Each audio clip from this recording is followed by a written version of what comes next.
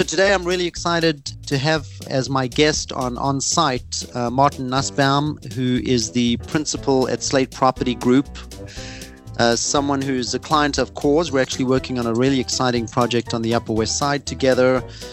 During the last 5 years, Slate Property Group has purchased in excess of $4 billion in real estate assets. I want Martin to talk a little bit more about that, but very excited to have Martin Nussbaum on site. So Martin, thanks really for joining us.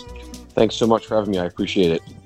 So, you know that really the premise of On-Site is to interview people who I feel are kind of forward-thinking and who are changing the cities and the landscape of the cities and the skylines of the cities that we live in globally.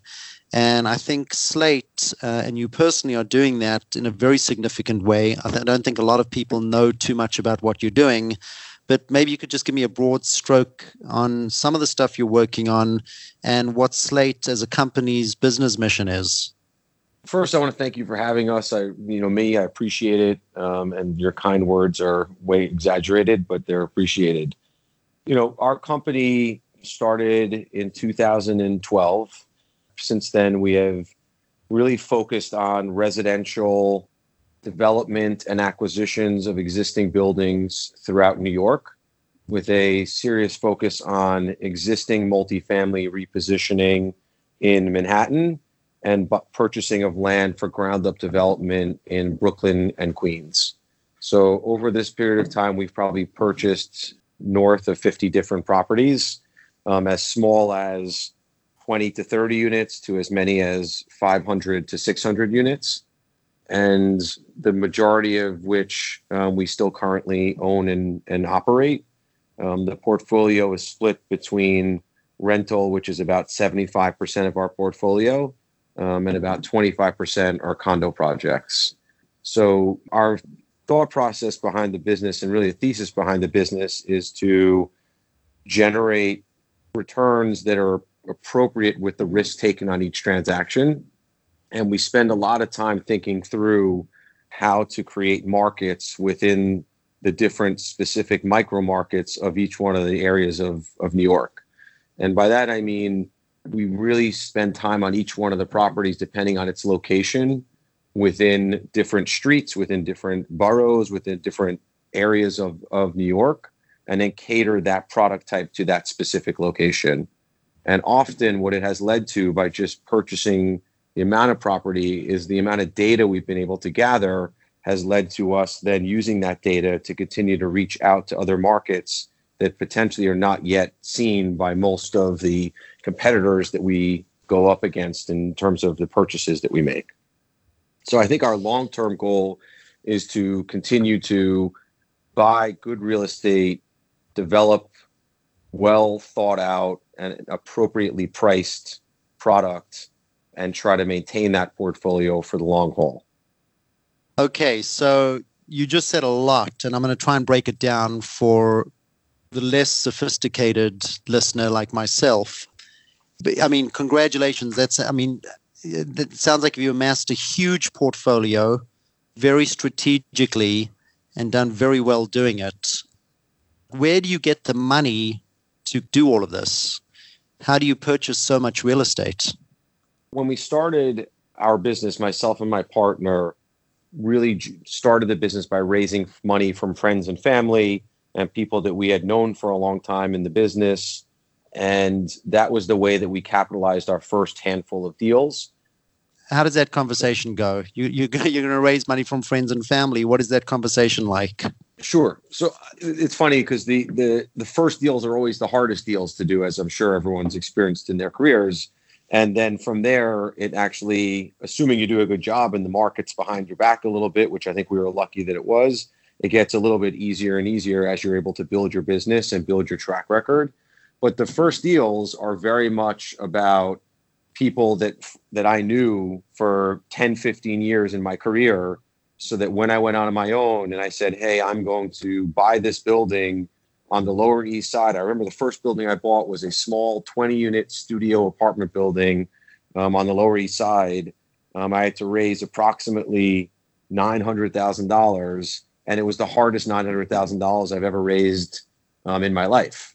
And it really was door to door, speaking with people that understand sort of where I came from, understand sort of how we were looking at the deals. And there was a tremendous amount of trust just put into that specific deal. So what came first, like the money or the deal? Because in order to go to buy a building, you need to go to contract. In order to go to contract, you have to negotiate with a seller. Did you negotiate the deal, get a contract, and then figure out, okay, I got to go find the money now to pay for the deal? Or how did that all play out? Yeah, I think that's the one big risk that I think everyone has to take at some point in their career when they go on their own, is really believing in the ability to get something done based off of your belief in the specific transaction and your capabilities to do it.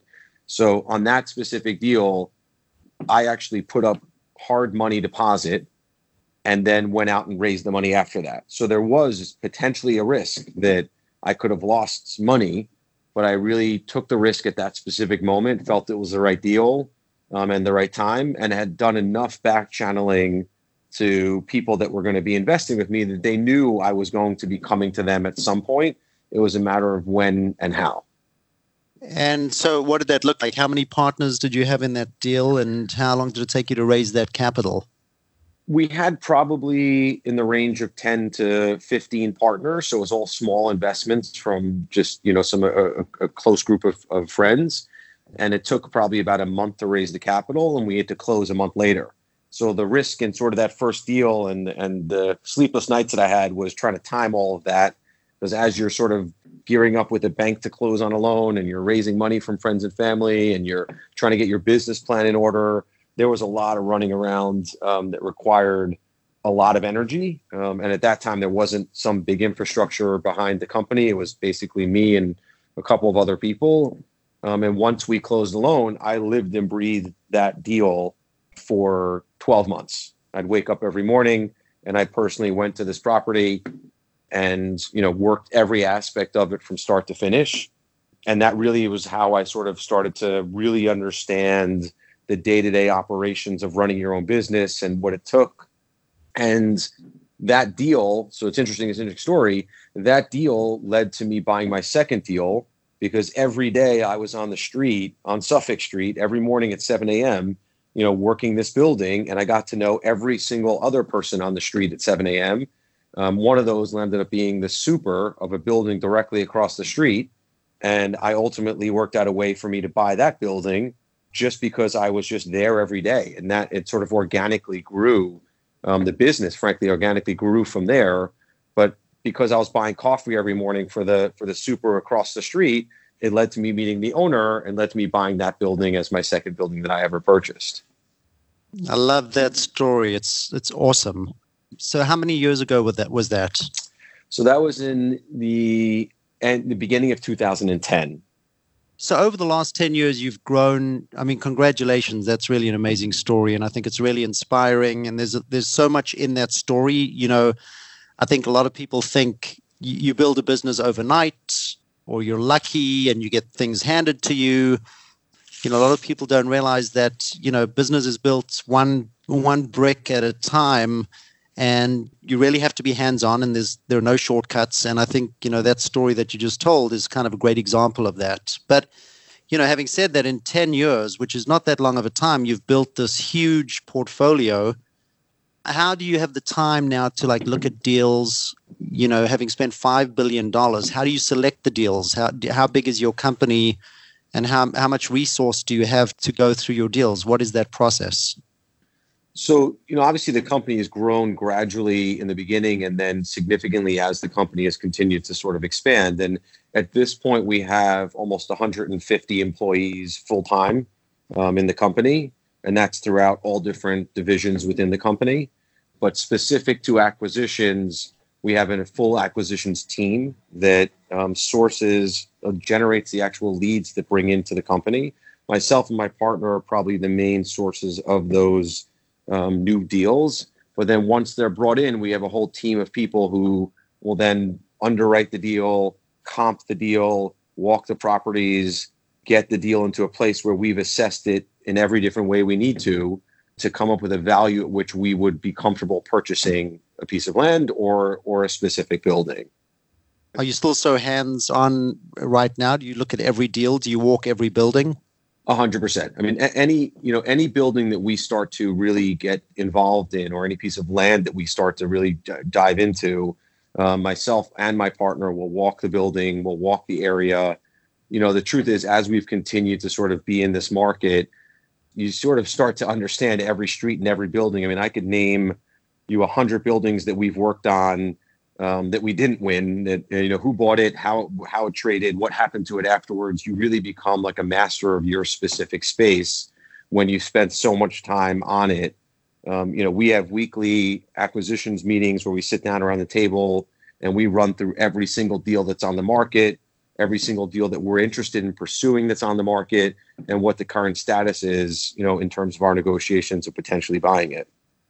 I have to ask this, which is the one that got away, or ones, plural? There's so many that got away. I mean, the one that I actually remember that got away that hurt the most, only because of the way it got away from us, was actually, I think it's actually a building that you actually did the sales on, which was the Verizon building in Midtown West. So, Walker Tower? Yeah. We were at the closing table with deposit money and fully negotiated contract on that deal from the seller. And at the table, the seller was in the room with someone else at the same time next to us, on an agreement with them, and came into the conference room where I was sitting and said, "I really appreciate all your time. We've gone a different direction," and just walked out of the room. So that one was the one that was super painful, only for a couple of reasons, but mostly because I really thought the building was a great building. And as I'm sure you've experienced, it did very well at the end of the day. We had a great basis. We had a great partnership set up to take down the deal. We just got taken advantage of. It was a lesson learned. It was like I was put into the water with a bunch of sharks, and I came out with a couple of bites. And unfortunately, lesson learned. It took some wounds. It took a while for the wounds to heal, but when they healed, you learn a lot from it. Right. So what was the lesson you learned? How would you have done that differently to make sure you were on the winning end of that deal? I would never let that guy speak to another person. I would literally live outside of his house until he signed a deal with me. And that's the lesson I've learned in New York in general. There's so many smart, aggressive, successful people in the business that when it's your turn to when you have your window of opportunity, if you don't literally jump through that window, no matter what's in front of you, you will lose because someone else will jump. Right. So the interesting thing about that deal is, and I remember it very clearly because I walked the building with Michael Stern before he actually closed, and that was 2008. And you know as well as I do that 2008, the global financial crisis had already happened and no one was buying anything. And I think it took a really big set of balls, so to speak, to actually buy anything in the city at that time. And you were obviously looking to buy. I mean, that was a great asset. But what are your thoughts about that moment in time, and why were you, actively looking and not just shell-shocked like the rest of the real estate industry in New York? So, you had said before that, luck isn't everything in terms of how people build their careers, but I do think it is part of it, very honestly. I think we do a phenomenal job at everything we do, and we've built a real infrastructure now to operate a business. But I do think that in any business, there's a little bit of luck that happens. So at the time, I was, when I first started, on my own, I had no legacy assets. So in 2009, 8, 9, and 10, when there was a lot of pain in the real estate market and just generally in the economic environment throughout the United States and the world, I was unencumbered by anything. On a negative note, it meant that there wasn't much to do for 2 years because I was sitting and pounding my head against the wall while there wasn't much going on. And for reasons that made a lot of sense, the economy was upside down. But on a positive note, when the economy started to have a little bit of fresh air in it, I was completely unencumbered. I was a fresh face, and I was aggressive and able to sort of pounce on anything that was in front of me because I wasn't dealing with a lot of legacy issues that a lot of other people that I know were dealing with. I don't know if that's luck. I don't know if it's a timing thing. It didn't feel like luck for the 18 months that I sat and did nothing. But once I came out of it, and at the end of 2009 through 2012, we were very aggressive. And then from 12 until 15, we had another big push. That period of time was when we took the business from being relatively small to being a medium-sized, nice operating business that we have today. Yeah, I mean, now we look at the market we're in right now, right in 2020, and the general consensus amongst the real estate industry now is that the market's kind of terrible. There's so many segments that are suffering, retail probably being maybe the worst. But, residential, that market is kind of soft right now. The condo market has got its challenges. What do you think of the market now? Where do you see the opportunities? Look, I think the market is definitely changing. It has changed. And I don't disagree with you. I think the retail market has definitely suffered the most. Our portfolio is probably less than 10% retail. So we're not heavily retail driven. But I think just so you know, the retail that we do have, I think retail is such a difficult asset class right now because retail is still doing okay. The other 90%, it's very challenging to know where or even if there are any sort of takers at any price. So I think you're seeing a huge question mark around that. But back to the residential component of it, on the rental side of our portfolio, it's stable. It's not bad. It's not good. It's just very stable and consistent. And I honestly think that the big part of our portfolio intentionally is a cash flowing piece of business. We have done condos and we're doing condos now, and it's a part of our business, but we have always built a business that's based off of cash flow because during times like this, maybe you don't make as much money as you hope to have made, but you're covering your debt service, you're covering your operating expenses, and you're making a little bit of money while you're doing that. And you're fighting through a market that is going through a change. But one thing that we all have known, and it's historical as well, is like New York City will go through some ups and downs, but it'll bounce back. And I feel very strongly that the market will bounce back in some period of time. And we're going to be there with these same assets and hopefully additional ones to take advantage of it when it starts to bounce back and sort of see some growth to it. Yeah. I mean, we're seeing a changing city, though. I mean, a lot of people are saying, Bloomberg was a great mayor. He really built the city to be, the safest big city in the world. It's had so many positive initiatives that kind of trickled down onto the streets. Now we have kind of a political environment where we're seeing an economic environment where we're seeing a third of the retail in the city vacant. We're seeing a lot more homeless people in the subways and on the sidewalks. The whole city seems to be covered in scaffolding. You've got companies that want to come here like Amazon that are being chased out of town by, politicians who don't want to attract those types of tenants for one reason or another. You've got people in Albany passing laws that are kind of really not conducive to your business or helping you in any way. You still feel bullish and positive about where we're going?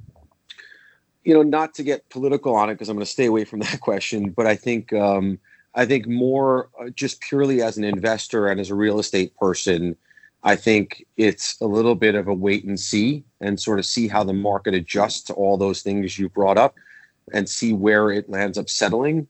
I think right now, I wouldn't say I'm bullish on the market. I would say that we're sitting in the market with a lot of data, keeping our finger on the pulse to understand how all of these changes are going to impact values and rents and growth and interest from capital partners to be able to take advantage of the opportunity once we see a trend that we think is something that's interesting. So I don't think that anyone today would say that they're overly bullish about the New York market, other than saying that it is nonetheless still New York City, and it's one of a kind and still continues to be sort of the epicenter of global economy for the most part. And with that, I feel like over time, once pricing adjusts and values adjusts and we get a little bit more stability about how the market is moving, there'll be a lot of interest again. And what I find interesting is we're seeing a lot of other real estate people sort of bowing out of this market and going to other markets and changing asset classes or changing businesses. And I think this is an opportunity for companies that have stability, strength, and the long-term vision to fight through this kind of market and be in a great position with a lot less competition when the market turns around, which we're hopeful it will. Yeah. What's your favorite building in the city? I don't know off the top of my head. I'll come back to you on that one. Okay. And by the way, it doesn't have to necessarily be one that you own. Yeah, no. Right. I actually think that a lot of times, like the buildings that I actually think about in my portfolio that I love the most are the ones that people wouldn't understand, only because it's the amount of blood, sweat, and tears that went into it. It's not the prettiest ones. Right. What I love about the way you talk is you say we a lot. It's not like I. So, maybe talk to me a little bit about your partnership, your partner, how you became partners, and kind of what that relationship means to you. Yeah, sure. My partner, whose name is David Schwartz, and I have known each other for probably north of 20 years, sort of post-college, got to become friendly and spent some time together. And he's been in the real estate business for as long as I have, called about 20 years.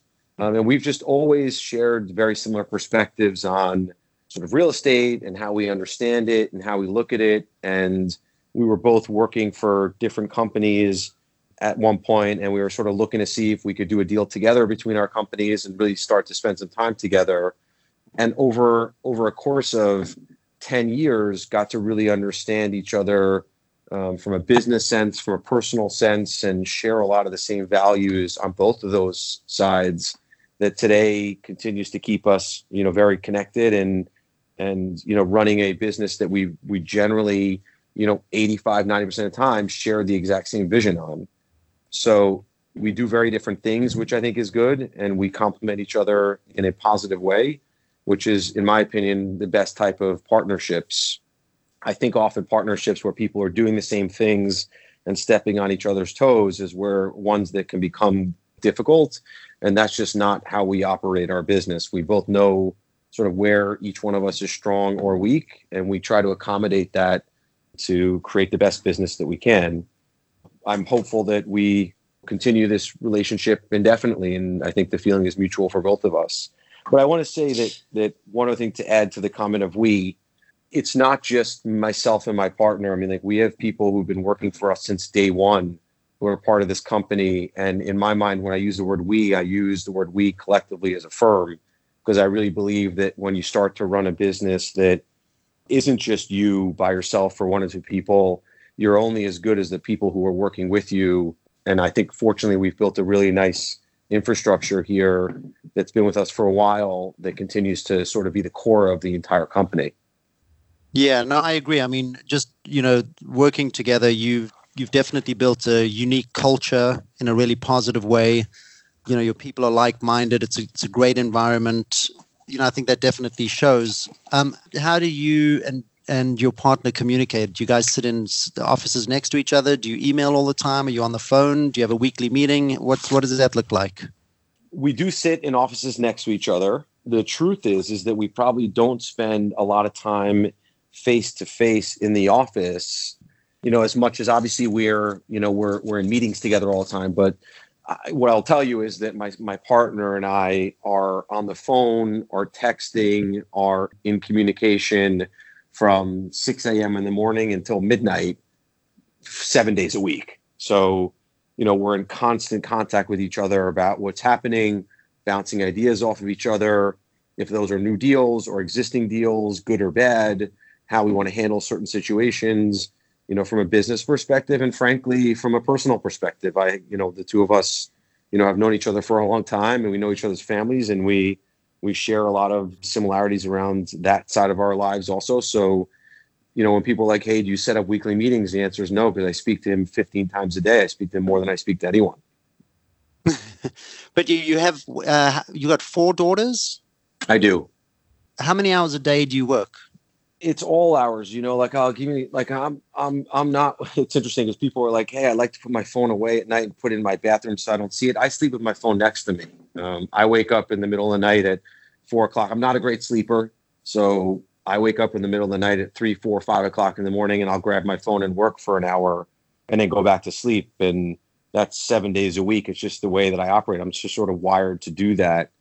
But at the same time, when it's time to be with the family or with the family. And I think as the company's grown, it's given me the flexibility to actually put the phone away and put work away for chunks of time so that you can properly dedicate it to the most important part of your life, quite frankly, which is your family. So as we've grown and as we've gotten the right infrastructure in place and the right personnel in place and the right systems in place, it's really, frankly, allowed the business to run much more cleaner and allowed me to have the opportunity to focus on the high level things in the company, as well as the real problems in the company. And that's really the focus of my personal time, is dealing with that kind of stuff and not necessarily the day-to-day routine. Right. I know personally it's a lot to juggle, right? You're raising 4 children, you're running a company, you've got 150 plus staff, you know, it's a lot. Do you have like a daily ritual or like a structure that gives you consistency and an order, or is like every day is completely different? No, I actually am very much like a creature of habit. Every day I wake up around 6 o'clock in the morning. You know, I'm either getting the kids out of bed and into school and all that sort of stuff, which is a heavy lift, or alternatively, I'm in the gym probably by 6:30, and I have a very rigid routine in the morning that really helps me focus and gets me in the right mindset day to day, which is a workout routine followed by, like, honestly, a half hour by myself with several cups of coffee.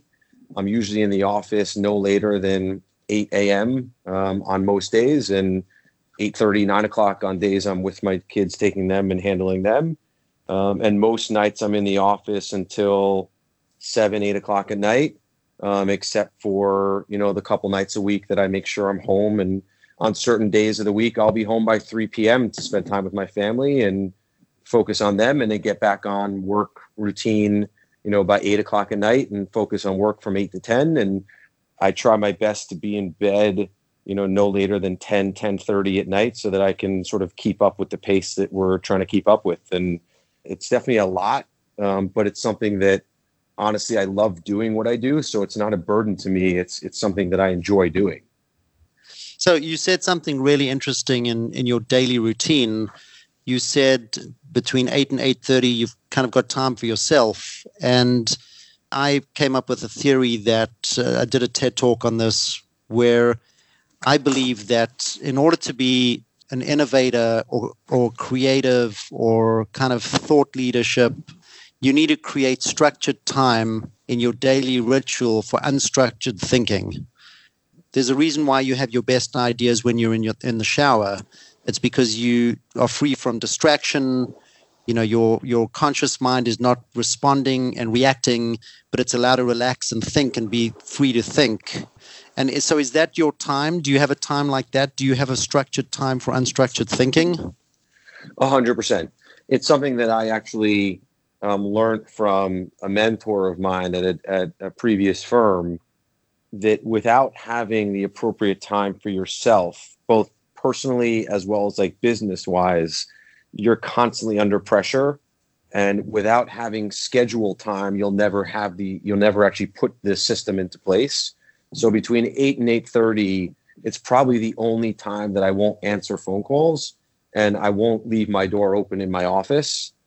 9 times out of 10, that's when I'm able to come up with creative ideas on problems, think thoughtfully about opportunities that we're looking at in a way that is outside of the box, or a little bit different than how it's being presented, and really gives me an opportunity, honestly, for mental space that I know I'm going to need for the next 12 hours of the day. Awesome.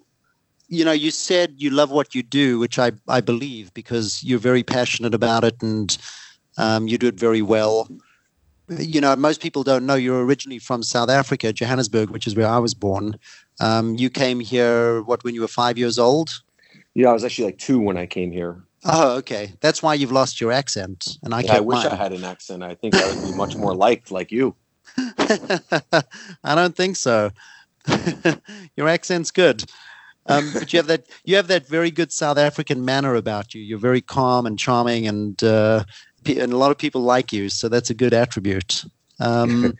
Did you play any South African sports growing up, or were you? Yeah, for sure. I mean, like, my family. So we were first generation in America, and frankly grew up with no family other than my immediate family until I was probably 20-ish when a couple of cousins from overseas moved here. But we grew up in a very European style house. We grew up strictly playing soccer and rugby.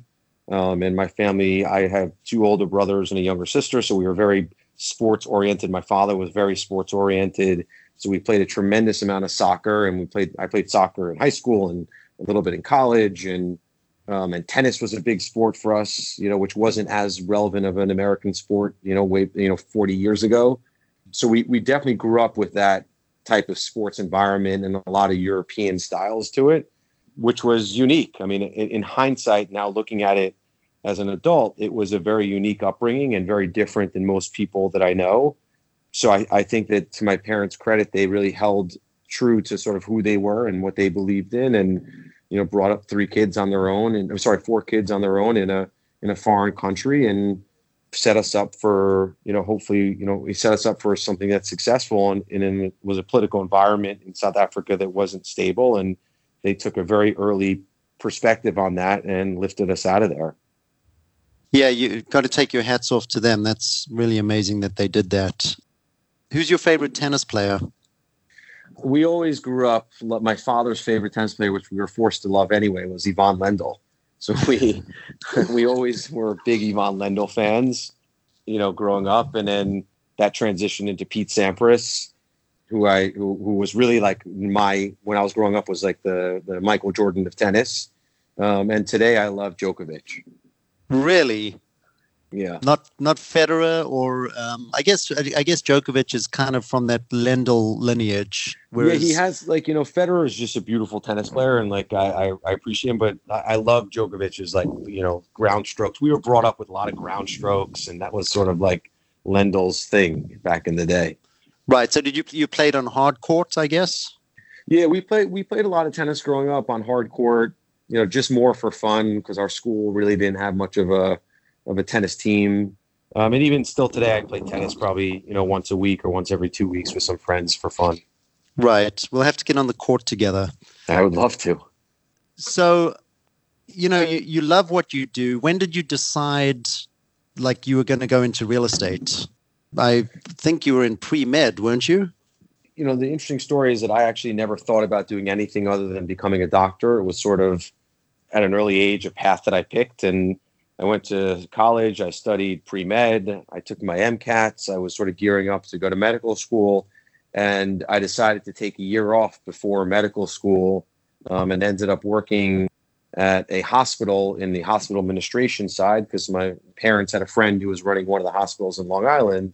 And while I was there, I just realized that I wasn't really into medicine for the right reasons. I was not there to do what I was watching all these doctors do. It was just sort of a path that for some reason I took very early on. And what happened was that, in that period of time, everyone was trying to get into investment banking. So I put my resume out there and started trying to get a job in investment banking. And the first company that offered me a job happened to be in real estate. And it didn't really matter to me because I had no experience in business anyway. So I took the first job that they gave me, and it happened to be in real estate. So that's honestly, I kind of fell into real estate.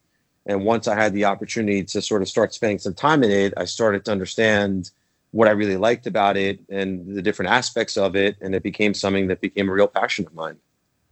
That's amazing. I think you're the third real estate developer that I've spoken to in the last week that started pursuing medicine and landed up going into real estate. That's interesting. Really interesting. I mean, I like to say that real estate agents were actors, dancers, musicians, or singers. It seems like real estate developers were, in pre-med or med. Very, very interesting. Right. That's interesting. Yeah. So do you read a lot? Like books, the news? The truth is, I'm not a big reader of books. I'm a big watcher of news. I watch the news every single morning I wake up and every night before I go to sleep. So I watch a lot of news. I read a fair amount of trade-related items. But other than that, I'm not a big reader. I'm a big sports TV watch guy. So that's a big part of how I grew up, honestly, and a big part of sort of my leisure time. But very honestly, I don't have as much time in this period of my life as I would like to. And Most of my time is either spent sort of with my family or work-related items or with friends. And honestly, like enjoying sports. It's a big part of how I grew up and a big part of sort of my personal interest as well as like a physical release. Right. So who's your favorite sports team? Painfully, I have to say I'm a New York Knicks fan from, through and through. But I got to be honest, I'm a New York fan all the way through all sports, and it's been an awful existence for the last 5 years at least. Oh, it's going to get better. The Knicks will get their act together. The Giants seem to be getting there, so it'll get there. And then, I guess just kind of rounding this off, is there a piece of advice you would give if someone's listening to this? And I mean, you're young. You're in your mid-40s, I think, right? Correct. So, I mean, you're still very young. But if you had to look back and give some advice to someone in their mid-20s who was looking at getting into real estate, who kind of looked up to you and said, all right, I want to do what Martin's doing, what is one piece of advice you would give them? I get asked that question pretty often, and I think it changes actually. As my career has changed, it's changed. And I think the lesson, the advice I would give today is I would spend a year in each side of the business. And by that, I mean in the financial side, in the construction side, in the management side, in the asset management side. So you have all the tools that you need. And then when you see an opportunity, and that opportunity could be on your own or with someone else or with a different firm, you have to be willing to take a little bit of risk. Your ability to take risk and digest risk, as well as a little bit of luck, in my opinion, is what leads to places where you're going to be happy. And I think if you're not doing something that you're happy doing, then you need to make a switch around that and put yourself in a place where you're going to be the best opportunity to be successful. So what is your gauge of happiness? I think for me, my gauge of happiness is very relevant to my children and my family. So I think for me, it's a very simple answer. But when I was 20 plus years old, I didn't have any of those things. So I think that at that point, it was about growth. It was about knowledge. It was about moving forward within my career. That was what I was really focused on and what made me happy. When I made the right decisions for my career and I felt like I was growing, I felt good about myself. And when those things weren't lined up and I wasn't feeling good about myself, at this stage of my career and my life, like the most important thing for me is the happiness of my family and just the health and success of them. Right. Well, I mean, that's great advice. And thank you for your time. I know you're really busy. I'm sure you've got 50 new deals on your desk right now during this conversation. And I think you do read. I think you do a lot of reading. I think you read a lot of like books and pro formas. That's probably most of your reading stuff. That's exactly right. But really, I want to thank you for your time. And, it's a pleasure working with you as a client. It's really good getting to know you a little bit better.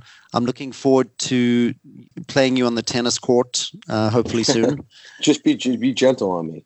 Oh, I think you have to be gentle on me. I'm a little older than you, so you have to go easy on me.